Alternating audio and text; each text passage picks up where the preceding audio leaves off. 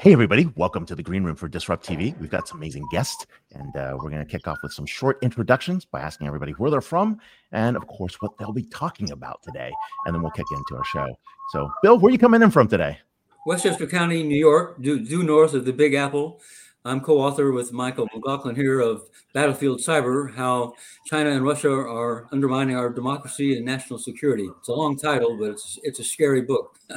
I know. I couldn't drop it when I couldn't. Yeah, we're looking at it for quite some time. Michael, where are you coming in from? What are we talking about? Hey, Ray, thanks so much for having me. I'm coming out of D.C. right now, staring at the president's motorcade actually drive by my building. And I'm, along with Bill, I'm co-author of Battlefield Cyber, How Russia and China are Undermining Our Democracy and National Security. No, we can't wait to get to the book. Thomas, welcome. What are you coming in from today? And what are we talking about? I'm coming in from Silicon Valley and talking to you about AI and cloud. All right. We can't beat that. All right. Well, hey, we'll turn it back to our producer, Elle. We'll kick off and let's go. All right. 3, 2, 1.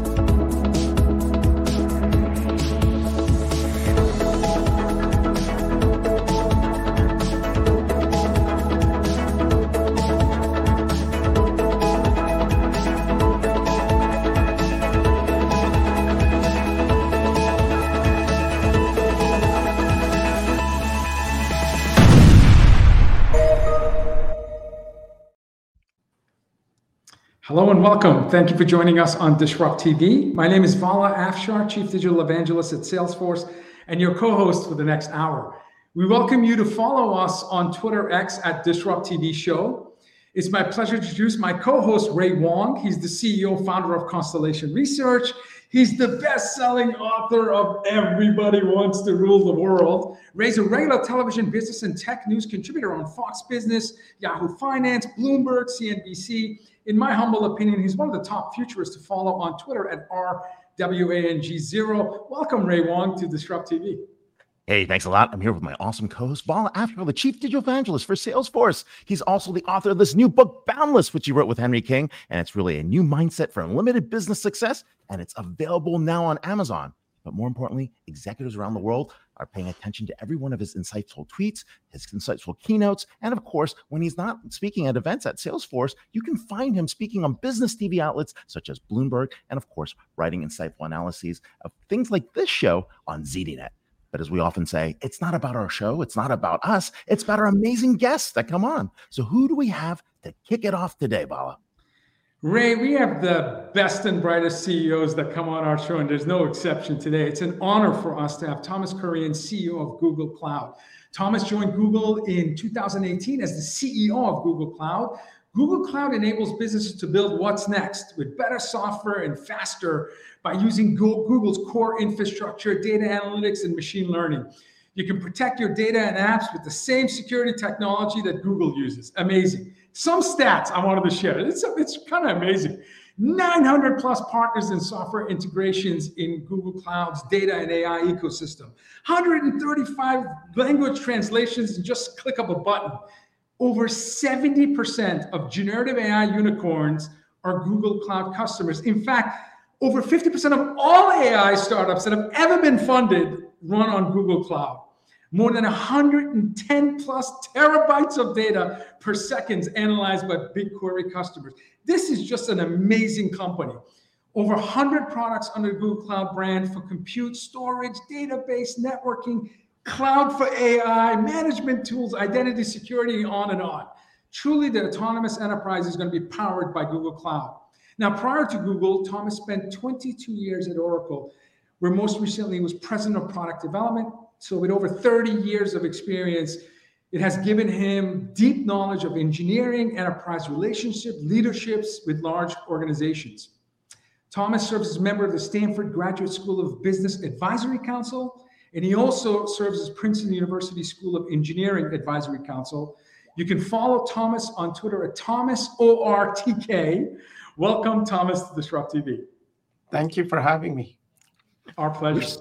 We're so excited to have you, and we're geeking out on stats like we normally do. But Thomas, you speak normally with CEOs, business leaders around the world every day. And as you think about their needs and their ultimate impact AI can have on them, what gets you most excited? When we started a long time ago looking at AI at Google, and our vision was about building a capability with AI models to have all the skills that humans have. And, as the boundaries of this advancement has occurred, we're seeing companies now and CEOs thinking about using this to reimagine every part of their business. We have insurance companies that are changing the way they do, claims management and leasing, rather than having people go out and have to do it. A model, you upload a picture, a model does it, and can automate the whole process of doing claims. We've got hospitals saying, can I use multimodality where I have a system where I can search an image of an X-ray and an EHR report about a patient and correlate that information instantly? And you can do that now. People are looking at creating movies, advertising, changing the way that they can use image creation and chaining them together into new forms of entertainment. So in virtually every field, we're seeing people take the persona that they had and then creating a digital version of that persona using AI. And this is happening incredibly quickly. We have thousands and thousands of customers using our platform in travel, building digital travel agent, building a hotel concierge who's digital, customer service desk, and even internally within the company, procurement specialist, a digital procurement specialist.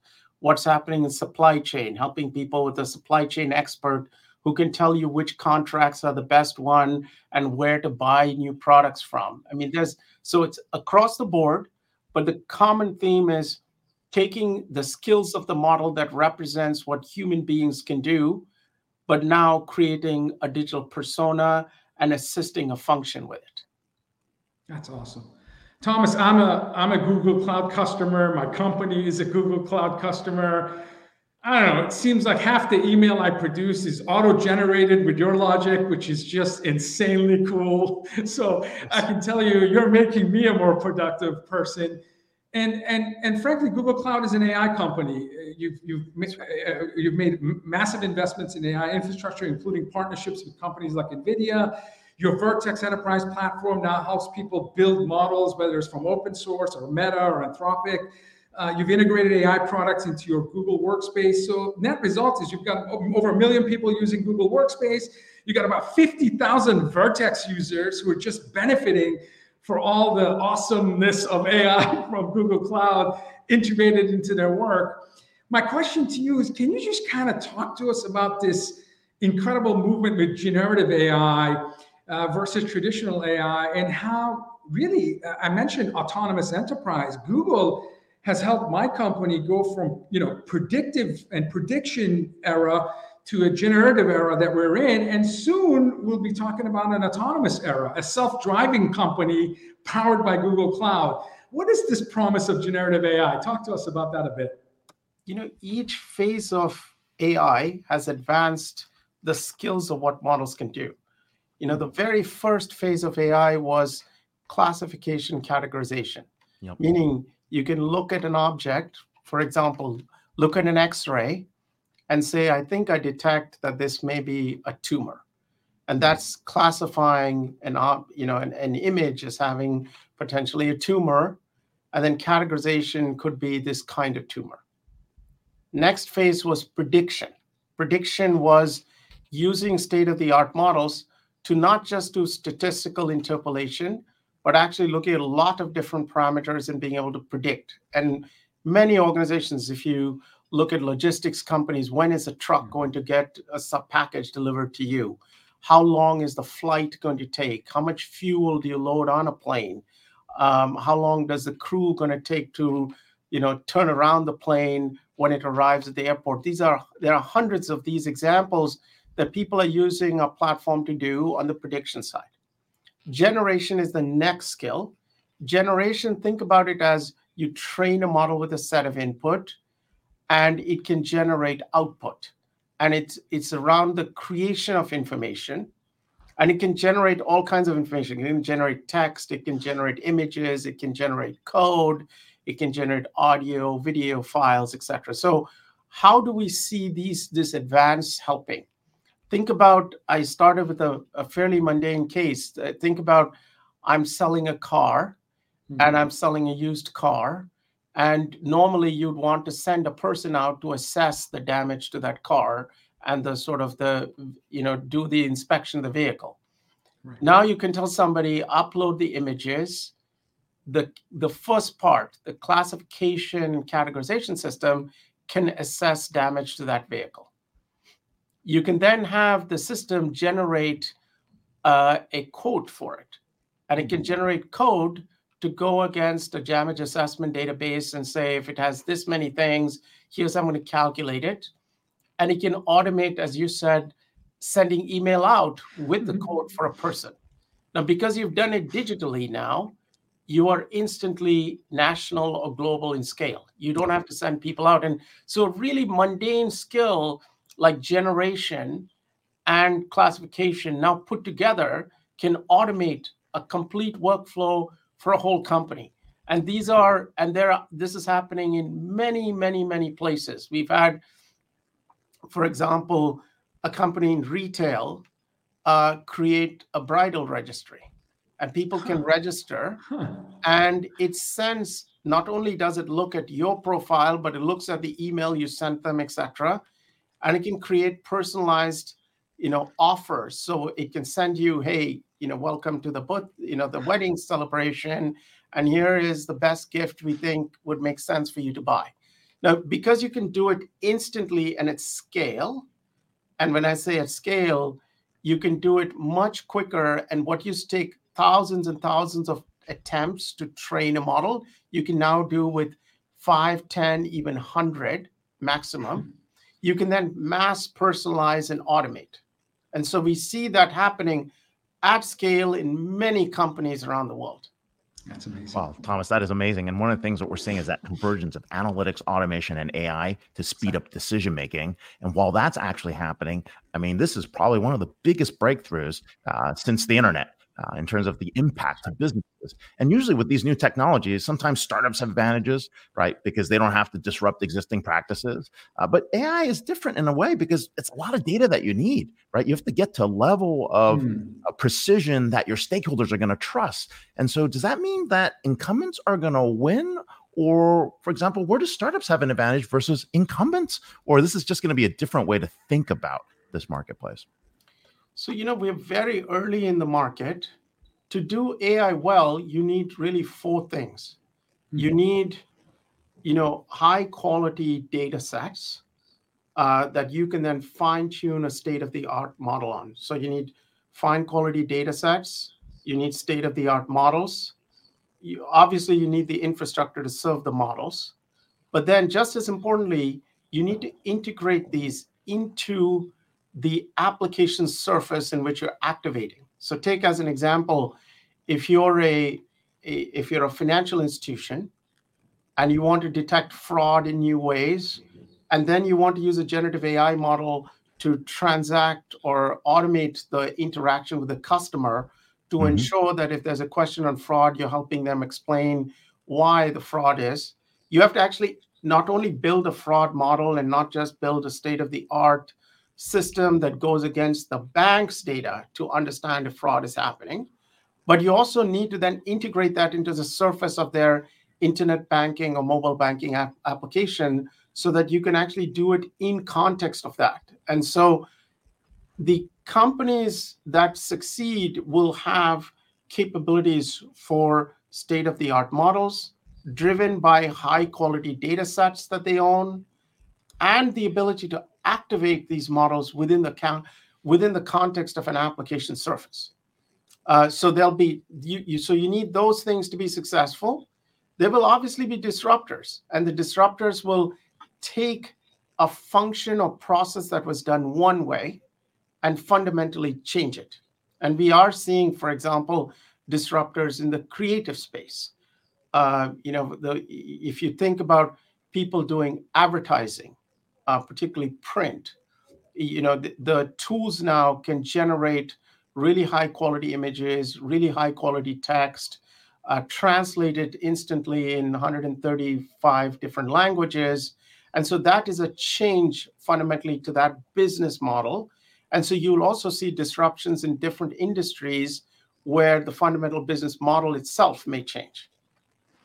That makes a lot of sense.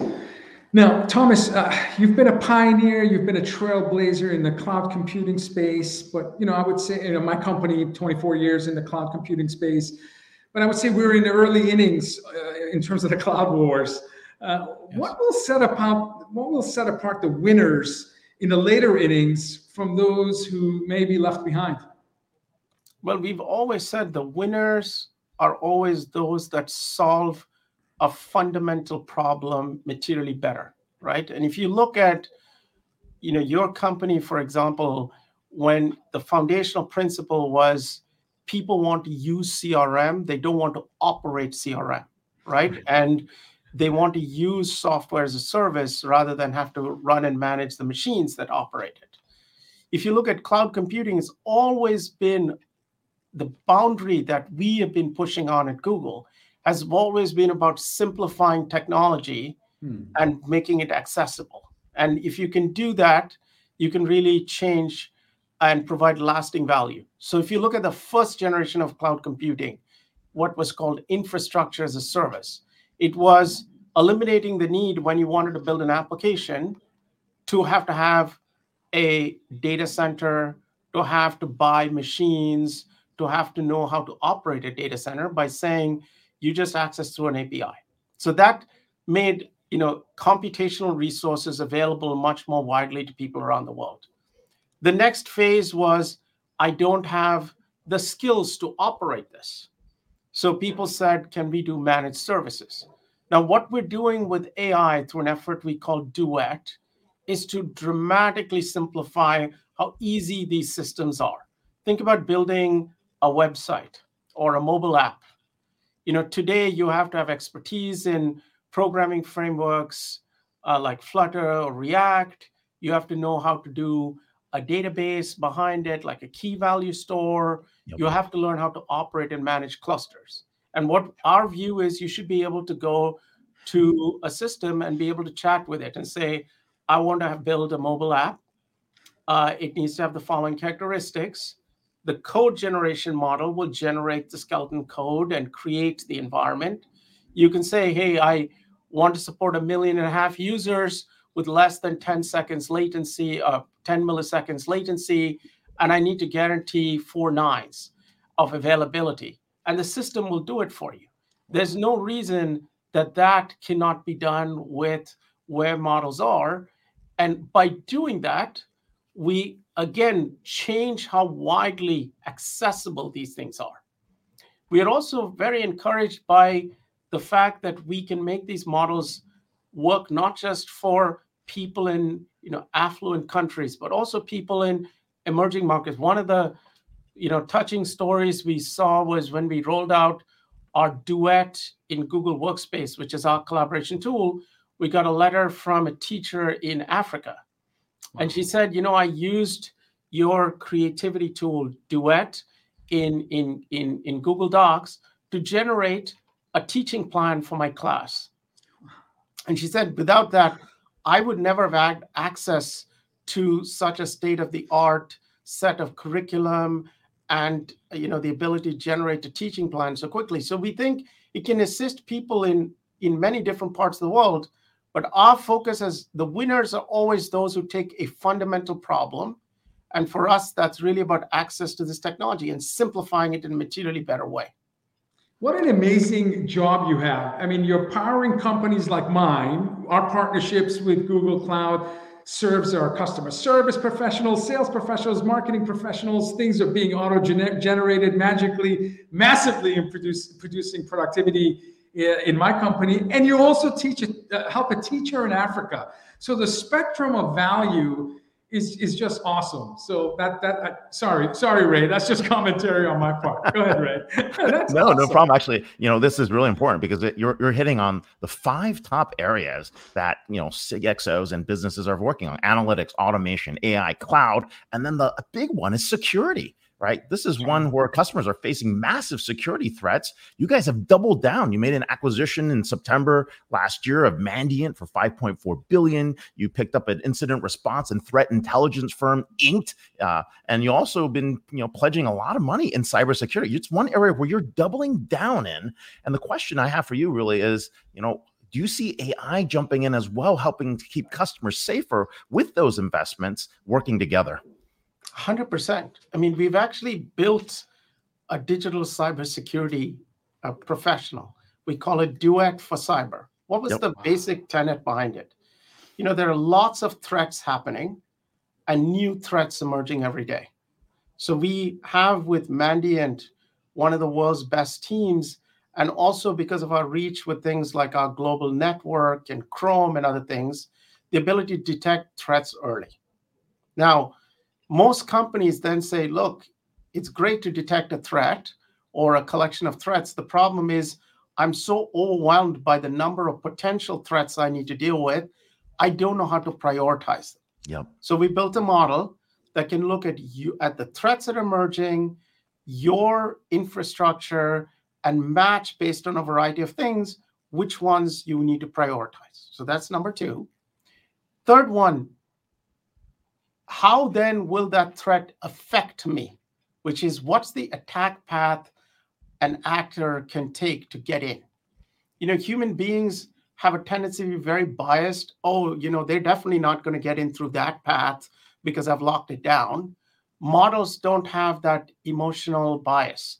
So they can look at many, many more patterns to detect what is the attack path or the attack surface management. So we allow you to do that. And so that can help you not just prioritize, but tell you where is your likely weak point. It can then help you then remediate it and automate the creation of the run book to resolve the problem. It can generate the documentation, and it can also automate validation. Validation is, a lot of people think I kicked out the attacker, and they actually have not. But the validation is test that you've actually done it. And so we're applying AI to the whole spectrum. And if, it was a relatively obvious thing when we acquired Mandiant, we said, look, the cyber problem, if you distill it down, is really 2 or 3 things. Having the best threat intelligence, being able to find the needle in the haystack, some people call that a search problem, and then helping automate the response, which is what we're doing with our security platform and AI in it. So that's sort of what we're doing. We also see AI being used by bad actors to create new types of threats. And so we're also building in our platform a variety of defenses against these new types of threats. That's amazing. Thomas, this is my final question. So we have lots of startup founders, entrepreneurs, CEOs of companies that watch the show. You joined Google Cloud November of 2018. So congratulations on your 5-year anniversary. In the 5 years of leading arguably one of the most advanced AI-powered companies on earth, what are some of the leadership lessons that you've learned over the last 5 years that you can share with our aspiring entrepreneurs and CEOs who want to follow Thomas Kurian's path to success? I mean, first of all, when I joined the company, we were a really small division. We needed to, bring the way that Google had great products, but we need to build that enterprise capability. Today, as an independent unit, we're the 5th largest software company in the world, which is a long, huge credit to the team. But when we looked at it, we felt we needed to do 4 things really well. We need to take great technology, but convert it into solutions that people can use. Because just having technology, but it's not accessible and easy for people to adopt would be challenging, 1. Second, we need to build a great go-to-market function. And that comes from what kind of structure do you have? How do you make sure you're focused? So we started with, we're going to be great in a certain number of industries, certain number of countries, and then we broadened. We also felt all technology, platforms, particularly those for enterprise, it's an ecosystem game. It's not your company against another company. It's your ecosystem. So we made decisions very early. Early on, we had a few hundred partners. Today, we have over 100,000 partners. And part of that is we wanted to bring that ecosystem so that people realize it's a bigger pie that they're creating, not slicing off the same pie. That's the third one. And then just as importantly, to do something really well, you have, just like in sports, to play really well, you have to do the grunt work of training. We had to do a lot of the things that people often don't focus on, which are below the surface of the water. The systems, the legal contracting, the frameworks to be more efficient as an organization. Those were all put in place so that you can go faster, because unless you have a strong core, you can't really play. And so we had to do all of that. Our good fortune has been we've had a great team. And in the end, it's helping people focus, but finding the right leaders to build the organization. And we've been super fortunate that we've been blessed with such a great team of people that have done so much of the work to make us where we are today. Brilliant. Wow. No, some great leadership advice. We're here with Thomas Kurian, CEO at Google Cloud. And you can follow him on Twitter at Thomas or TK. Thank you very much. Have an amazing Friday. Thank you. Thank you, Thank you both. Thank you. What an extraordinary CEO. Yeah, I mean, he's multi-billion-dollar company, such short window. Well, this is our cleanup hitter spot. This is where guests come in and hit a grand slam and continue to expand our mind. So it's our privilege to introduce our next two guests. Bill Holstein, author of Battlefield Cyber, How China and Russia Are Undermining Our Democracy and National Security. Bill has co-authored Battlefield Cyber with Michael McLaughlin, who was involved in covert ops for the U.S. Navy before assuming a senior position at the U.S. Cyber Command. Bill's previous book was A Grand Strategy, Countering China, Taming Technology, and Restoring the Media. It reflects his own experience in China, covering technology and serving as a journalist and observing the media scene for 50 plus years. Bill is also author of The New Art of War, China's Deep Strategy Inside the United States. It argues that Chinese government was orchestrating a complex long-term plan to steal technology primarily through sophisticated hacking and penetration of U.S. companies by Chinese and Chinese American agents. You can follow Bill on Twitter at HOLSTEINWJ. Welcome, Bill, to DisrupTV. Good day. Pleasure to be here. Great. With Bill, we have Michael McLaughlin, Principal Government Relations Co-Chair, Cybersecurity and Data Privacy Practice Group. Michael is a seasoned expert in cybersecurity and data privacy with nearly 15 years of diverse experience. As co-chair of the Cybersecurity and Data Privacy Practice Group and principal policy advisor at Buchanan, Ingersoll, and Rooney PC, he leads a team of attorneys and technical consultants in guiding clients through the intricate legal and regulatory landscape of advanced technologies. A veteran naval intelligence officer, Michael has served in pivotal roles for the Department of Defense, such as the Senior Counterintelligence Advisor for United States Cyber Command and Chief of Counterintelligence and Human Intelligence for the Cyber National Mission Force. In academia, Michael has served as a cyber policy research affiliate at the University of Maryland Applied Research Laboratory for Intelligence and Security, advising government officials on strategic expansion of cyber capabilities. Michael is also the co-author of Battlefield Cyber. Welcome, Michael, to DisrupTV. Thanks, Vala. Thanks for having us. Great to have Hey, you. we're real excited to have you here. And we are not only having a kinetic war, we're also having a cyber war. And as you know, it's been going for quite some time. The bad actors have taken advantage of our openness in our internet and in terms of our systems. And the bad actors have also built, for lack of a better word, really good firewalls to take down their own systems when they are sensing attack. So this is actually a very dire situation. It's really not much in the public eye other than a few ransomware attacks and a few things, but we're talking about fundamental changes, and attacks aren't a democracy. We're talking about fundamental changes in terms of misinformation. We're talking about fundamental changes in attacks in terms of, what it means to live in an open society. So how deeply have China and Russia really penetrated our American computing systems? Mike, can I start? Age before beauty. By all means, the Chinese and Russians are not just attacking our systems and going away once they're beaten back. They have penetrated into our systems. Like in the SolarWinds attack in 2021, the Russians got into 18,000 different computing systems. 18,000. And then from there, they were able probably to use those systems, hijack those systems in effect to move into other systems.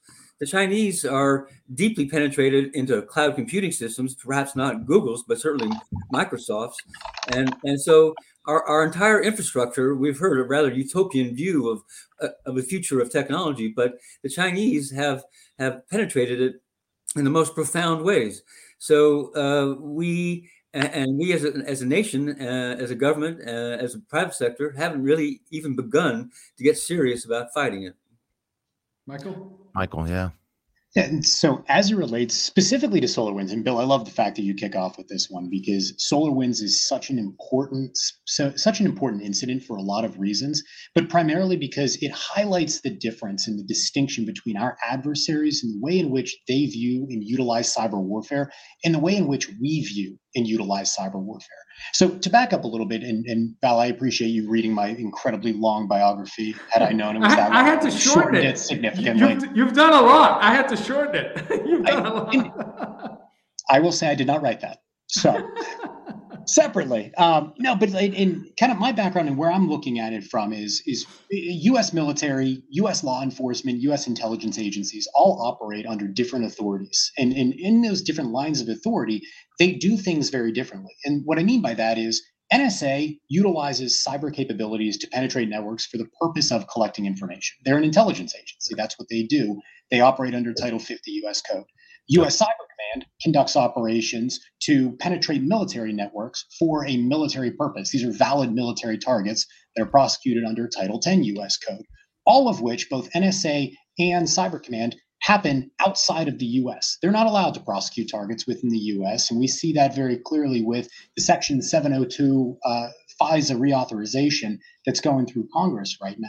Where that changes is as soon as something crosses the physical border of the US, or in the case of IP addresses, as soon as those IP addresses are in the US, that is no longer the jurisdiction of NSA, no longer the jurisdiction of Cyber Command. It transfers over to federal law enforcement, whether that's the FBI or the Secret Service or the DEA in some cases, it transfers over. But we look at that and we say, well, now you've got a threat actor who is, in the case of SolarWinds, the SVR, the Russian Foreign Intelligence Service, conducting what looks a whole lot like espionage against a private sector company in the US. Well, when it's outside of the US, NSA can collect against it, US Cyber Command can target it, but the FBI can conduct investigations and sanction those entities. As soon as it crosses the border, it becomes a private sector issue or a law enforcement issue. And so now SolarWinds, the CISO, who was just indicted by the SEC, and SolarWinds as a company, which the SEC just filed suit against, suddenly they're at fault because a nation state actor just conducted what looks like a cyber attack against their company. And to make matters a little bit even more confusing, it's the SVR. We can say pretty definitively that they did that for the purposes of espionage, because that's what they do. They're an intelligence organization. Under international law, espionage is not a violation of international law. So having a foreign intelligence service penetrate a network doesn't mean that Cyber Command can go and launch an attack in response to retaliate, because there was no violation of international law because it's viewed as espionage. But here's the wrinkle. As soon as an organization conducts this type of attack, you have no idea whether it's a cyber attack targeting critical infrastructure to turn the lights out in Manhattan, or if it's purely espionage until the lights go out. And so We have the SVR penetrating the SolarWinds network and the networks of 18,000 of their customers. We don't know if that was for the purpose of espionage, if it was pre-positioning for persistence to conduct a large-scale cyber attack against this country. And we probably will never know. But our authorities preclude US Cybercom or NSA from collecting information or targeting those organizations as soon as that crosses the border into the United States. Wow. May I add, one of the cases I'm most concerned about is Volt Typhoon. It was disclosed this summer on the front page of the New York Times that Chinese actors, state-supported actors, have inserted malware into the critical infrastructure, water, energy, communications that would support U.S. military bases in the United States and abroad.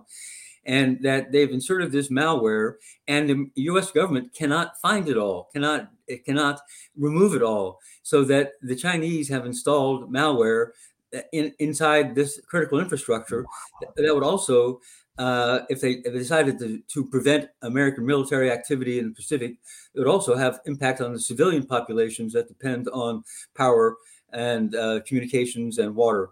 So this is incredible that for the first time the Chinese have actually started, and we can see them intervening in our critical infrastructure, something they have not done previously. Previously, they've concentrated on stealing information and on penetrating decision-making structures of private sector as well as the government sector. We also saw this summer they penetrated the State Department and Commerce Department emails. Pretty incredible that our secretaries were visiting China at the time. So we're seeing just remarkable depths of penetration of our computing systems that should alarm everybody. And to add to that, it's just another level of unrest. Michael has talked about social platform like TikTok, and I think you called it the single greatest propaganda tool ever created, where you can mine data from 140 some odd million American users and exploit to develop individual targeted attacks and to amplify political and cultural divides.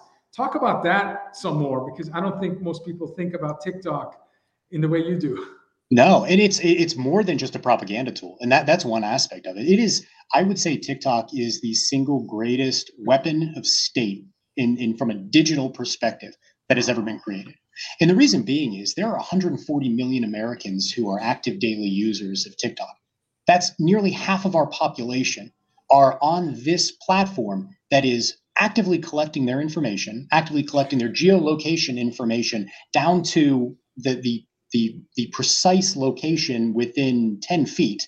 Their contacts, their applications they're using, everything. Collecting the clipboard. And so if you copy something to your clipboard and it happens to be the password to another site to your financial information, they're collecting all of that information. And where is it going? Well, TikTok is owned by ByteDance. ByteDance is a Chinese corporation that is headquartered in China, subject to Chinese laws. Well, go back to 2015, China began implementing a series of laws that required and mandated that any company that is either organized in China or operating in China has to share information with the Chinese government. So the Ministry of Public Security, if they go in and they ask for access to data, access to networks, or to provide full data sets, those companies cannot say no. Per Chinese law, they cannot say no.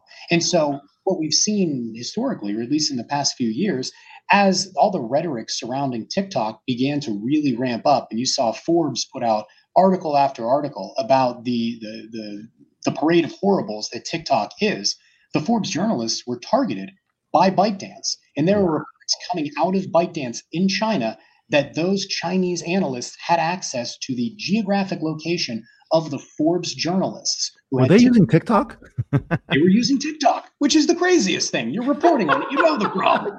It's almost like shame on you. But at the same time, it showed very clearly that in China, that data, the location data of our journalists in the United States was available to the TikTok engineers and analysts in China, the ByteDance engineers in China, which means it was also accessible to the Chinese government. So now you look at that from just a First Amendment chilling problem. Obviously, we hold our journalists, we hold our right to free speech incredibly dear, our right to the media, and Bill as a journalist in particular. hold this incredibly dear. China, very much the opposite. They want to make sure that they're controlling the narrative, and they're identifying if they have leaks or if they have people who are talking to the media, they want to clamp down on that immediately and throw them and their whole family in jail. Well, how else can this be used? Because right now we're just saying, well, it's just TikTok, it's just ByteDance. What's the difference? Google's probably collecting the same thing. I think Thomas would probably argue the other way, but we're there. But we've got different laws. Different laws, exactly. And so within the U.S., Google's not turning that information over to the FBI without a subpoena, without a valid court order. A records request, yeah. So. In China, it's the exact opposite. They are required, the companies are required to give that information over. There is no protection that they can say, hey, this is a violation of the Fourth Amendment. The Chinese government would simply say, look at these laws we just wrote, you're required to do this. So this tells us why we're so vulnerable. What are we doing on a policy level? What are we doing on a technology level? What are we doing from a communications perspective to educate public that this is happening to us? Because we're sitting ducks and it doesn't seem like anybody cares. Or maybe I have a wrong perspective. And can you just explain at a high level, one sentence, why are we so vulnerable? Is it just our schooling, our education systems have failed us? It's because we were so naive in building these systems, building the internet. Remember the excitement of the early 90s? We were going to democratize information. We were going to revolutionize the world. We were going to reach out and change people's lives. And so there was so much excitement that we used open source software to build the internet. And so we don't know where the software came from. And so the IT systems that have been built up by corporations were built to maximize profit and to be fast, to have low latency. So no one thought in early days, and to this very day, no one has really sought to secure these systems against our adversaries because it's very expensive, it'd be complicated, it would be painful. So starting this process will be not easy. Yeah, and to that end, we're very much playing catch up. And there's kind of an old maxim that the legal process and the law is always going to trail technology. Technology is always going to move faster. The law is always going to try to play catch up. But how long have we had artificial intelligence capabilities? I mean, really, how long have we had them? Probably a decade, where we're really talking from that Google has been developing it or using it. And it's not until ChatGPT came along and OpenAI really brought it to the fore that we now have an executive order that just dropped on Monday that says, oh, maybe we should start regulating this. When in reality, we've been looking at AI in these types of large language models that ChatGPT represents and generative AI, and where we're going to go to autonomous AI very soon.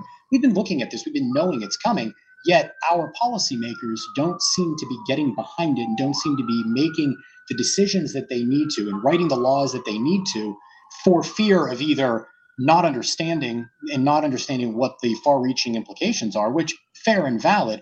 But at the same time, the answer isn't to sit on your hands and do nothing, which is what our lawmakers are currently doing as it relates to the vast quantity or the vast amount of technology issues that we're facing.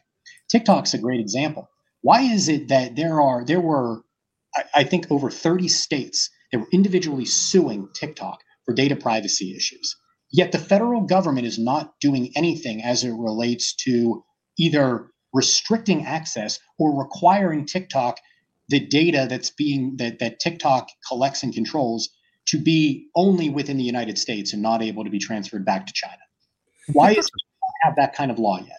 Gina Raimondo, the Commerce Secretary, said in China that if any U.S. government restricted the use of TikTok, they'd lose the vote of every voter under the age of 35. So TikTok has achieved political power. 140 million active users. Yeah. One of my favorite stories is within the Commerce Department, NIST, the National Institute of Standards and Technology, collects known vulnerability information. And so they have an open database of known vulnerabilities that exist in the computing systems used by the private sector. Hundreds of thousands of these known vulnerabilities. They publish this. This is public information.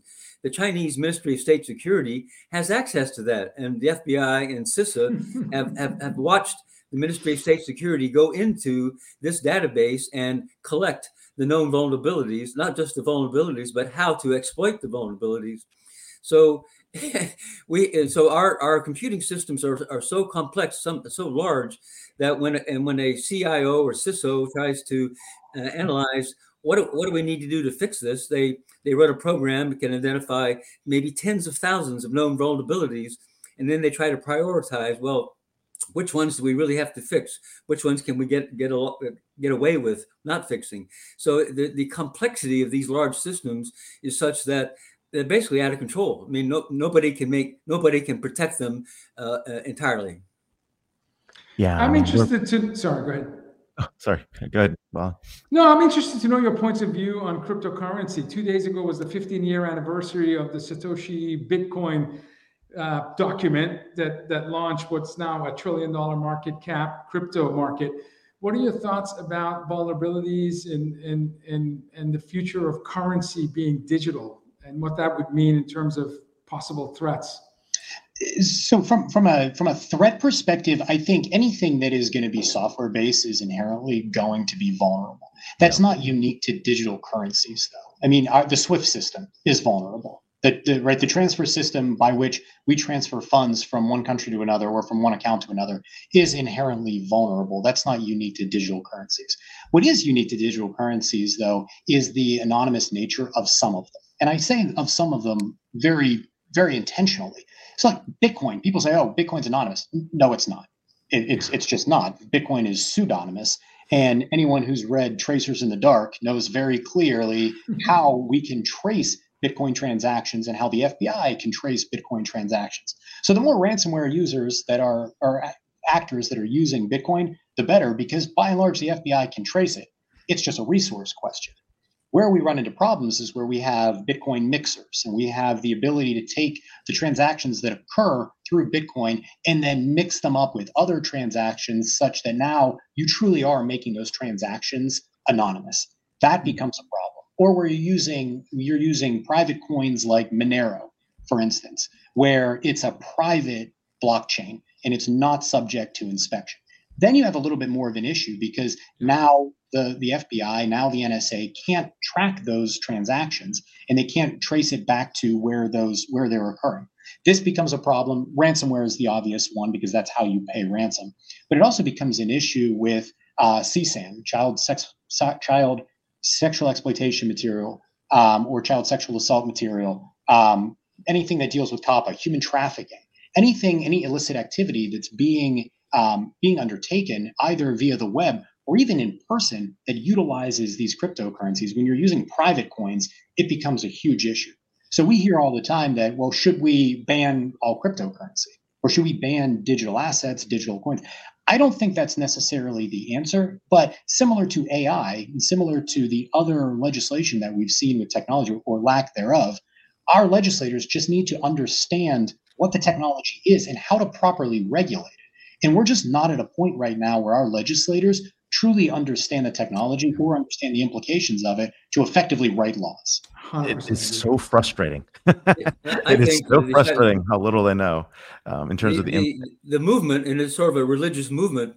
It has taken a huge beating with the conviction of Samuel Bankman-Fried at FTX yesterday. I mean that I think that more and more people and more governments are going to look at a cryptocurrency as shady, as something that needs to be controlled or better managed. I don't feel that the cryptocurrency mavens have the same momentum they might have had a year ago. And yet there's a lot of discussions about upcoming approved ETFs that might, give companies like BlackRock and others opportunity to provide access to crypto using ETFs. I mean, that's the 30% rise in the last month in terms of Bitcoin's price has been based on easier, large scale access to these capabilities and technology. Go ahead, Ray. So related to that, look, there are three things that make the U.S. A very enviable country, right? We've always had a reserve currency, and that reserve currency status could be eroded from that perspective that we're talking about. The second aspect is we've always had really good immigration policies, and we've seen what the effects of an open border on the bottom have actually had. And the other piece is we've always had good defense, right? But we're at a point where we're fighting two proxy wars, and we could enter a third theater, and we're fighting a cyber war. So What should be done on that third piece in terms of the cyber war? So before we get into even more resources being consumed and even more areas being impacted and infected, what's the policy implication? What should we do?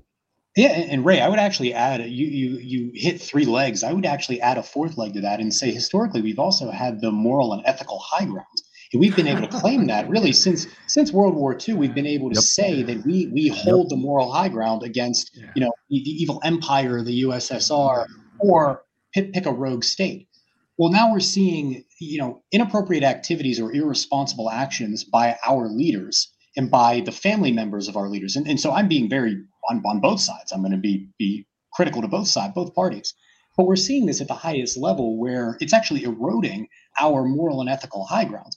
Well, that is then becoming a much larger problem in the geopolitical realm in the international community, because we have countries like Russia and China that are sowing the seeds of discord across our nation. And they're not doing it by creating fantasies or fictionalizing the issues. They're doing it by exacerbating the issues that already exist. They're doing it by driving wedges within our society and making these problems more pronounced, more.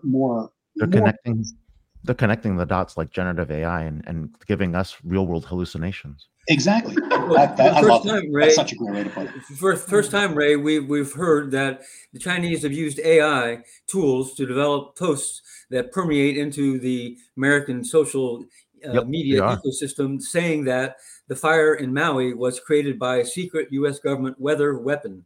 So they have permeated that message into American social media that, it was U.S. government did this.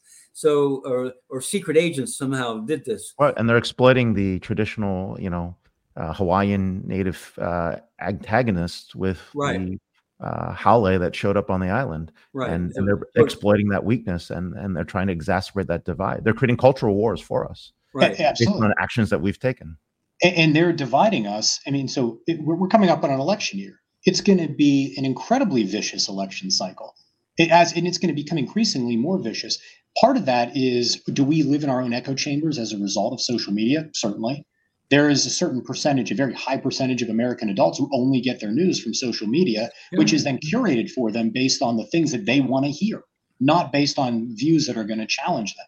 Well, the Russians and the Chinese have penetrated these echo chambers, and they are feeding intentionally disinformation and misinformation to our electorate, to our entire nation, and they are sowing discord and creating this issue. So they're undermining that. That's kind of the part of undermining our democracy. When we talk about cyber warfare, we think U.S. Cyber Command, we think NSA, and what are they doing when they're sending trons downrange? Well, our adversaries look at this in a much broader perspective. They look at it from information warfare is part of cyber warfare. They look at it as espionage and intellectual property theft, like the Chinese. This is a part of cyber warfare. Well, it is. It's to take out our profits. Right. Exactly. So they've found every way to exploit our system. They look at drugs in the U.S. as a way to take down our leadership. Right. They're going in they look at trafficking the same way. They're getting even for what happened in the Opium Wars in 1840. They're reliving it. They fought a war against the British over the sale of opium. And so now they're looking at the fentanyl coming in here and saying, this is payback, guys. But in the second part of our book, I think we should just spend a moment. We do talk about solutions. One solution is to create a Department of Digital Services in the U.S. government to bring together the different functionalities that now are domiciled in different places in the U.S. government. We talk about the need to improve the way our software is written. And so there's not as much open source coming in from repositories like GitHub that we insist that we know about what's in this software. The hardware, the way our systems are configured, the idea of a defendable border is gone, a perimeter, that's gone. We need to go to more zero trust architecture and inside of our systems. We need to assume that bad guys are going to get in, and how do we prevent them from elevating their privileges? So we need some real changes in our way the private sector thinks and the way the government functions. And we need to find a way for the private sector and the government to cooperate better together. So the firms like Mandiant, they have enormous power. If only the federal government could give Mandiant the keys to know what's going on in the threat universe, Mandiant could give their customers that information. This is Mike's idea. This would get over the hurdles of having the government conveying threat information to the private sector. There would be some sort of intermediary buffering zone. Mike, why don't you expand on that briefly? Well, there's just one other aspect to this. And one thing, Bill, you didn't touch on was we talk about the need to balance what it is that we do as a nation and what we do very well, which is to create new technology and to enable innovation. We don't want to stifle that. And so companies like Google Cloud, and Thomas talked about all the different great technology and capabilities that Google Cloud has brought out. They have 100,000 partners within their ecosystem. They're collecting all that data. They're greatly enhancing their ability. The training data, the high quality data sets that they're collecting. All of that is going to advance our capability as a nation because Google is an American company. And so where Google is able to develop those capabilities, they can then turn that back around and sell it to the government. In reality, that's the way it should work. The government should be buying AI tools from a company like Google that has access to all of this data. We don't want to stifle that. But at the same time, social media companies who are able to basically take a step back and say, I'm protected by Section 230 of the Communications Decency Act, and I'm going to shield myself. And thus, you can't prosecute me and you can't make me take down that very clear Chinese disinformation campaign because I'm shielded by this law. That's a problem. How do we balance Google's ability to collect all the information that they're able to collect subject to Section 230, while at the same time ensuring that Meta or X or TikTok, they don't have that same capability, or that there is some lever that the government can pull and say, this is a problem, we need to take this down, not because we're censoring you, but because it's a threat to national security. Wow. We are at a point where the British were in the middle of the Cold War, where the Russians have infiltrated almost every aspect of British government, society, academia, as well as the systems. And it is very scary. We're here with Bill Holstein, author of Battlefield Cyber, How China and Russia Are Undermining Our Democracy and National Security, and Michael McLaughlin, Principal Government Relations, Co-Chair, Cybersecurity and Data Privacy Practice Group. Very, very, very interesting stuff. And of course, we're all scared. Thank you very much. Congratulations on your book. Thank you. Congratulations on the book. Thank you both. Look forward to having you guys back. Whoa. That has gone by fast. I don't have a TikTok account, and I'm glad, but I know my kids do, so we need to have a family dinner discussion. Ray, summarize the last hour for us, please. Well, I think some of the biggest issues facing us are analytics, automation, AI, cloud, and cybersecurity. And we managed to hit all 5 of those on the show, emphasizing the cybersecurity with the last set of guests. The world is changing really quickly. And I think we see a physical, kinetic world, yet our foreign actors and foreign players and people that look more holistic see a world that's becoming more digital and really trying to understand what the guardrails for digital will be. And so as we build more systems and as we move more from physical systems to digital systems, the guardrails have to be there. And AI is one of those things that can help us or hurt us. It can be used as a weapon, for good or bad. And I think, a tool for good. And I think that's the important thing. People just have to understand that, the essence of humanity is at stake here, and how we want to play is a reflection of our values in society. Not to go really deep, right? But the point being is, like, what we learned from Thomas is really that, these tools are here, they're available, businesses are going to take advantage of it. There's exponential advantages that will come from it. But we also saw the other side of it. It's just, what would happen, in the wrong hands. And that's what's going on in the cybersecurity world. Great summary. And yeah, I think listening to Thomas and Michael, given the velocity of innovation, speed, and direction at unprecedented rates, private sector has to lead this effort. I just, I don't see how government can keep up with again, we're talked about, digital currency 15 years old, and we still don't have clear policies. And we don't even know who created the code. Yeah, we don't even know. Right. Yeah. Exactly. What's going on here? The last time Satoshi sent a message, I think, was 2012. So yeah, it's over a decade we've heard from whomever this person is. So although he uses language that makes me think he's not of US, like the way he spells certain words, it seems like more of a UK origin, or European origin. Well, but in any event, yeah, that's exactly true. That's exactly true. Okay, next week we have amazing lineup. We have Marissa Thalberg, Chief Marketing and Communication Officer at SeaWorld Parks, and entertainment, talk about a place where mass personalization and scale and speed to value is driving innovation. Dave Donatelli, CEO of Riverbed, and Felice B. Eckelman and Julie P. Cantor, authors of Thrive with a Hybrid Workplace, step-by-step guidance from the experts.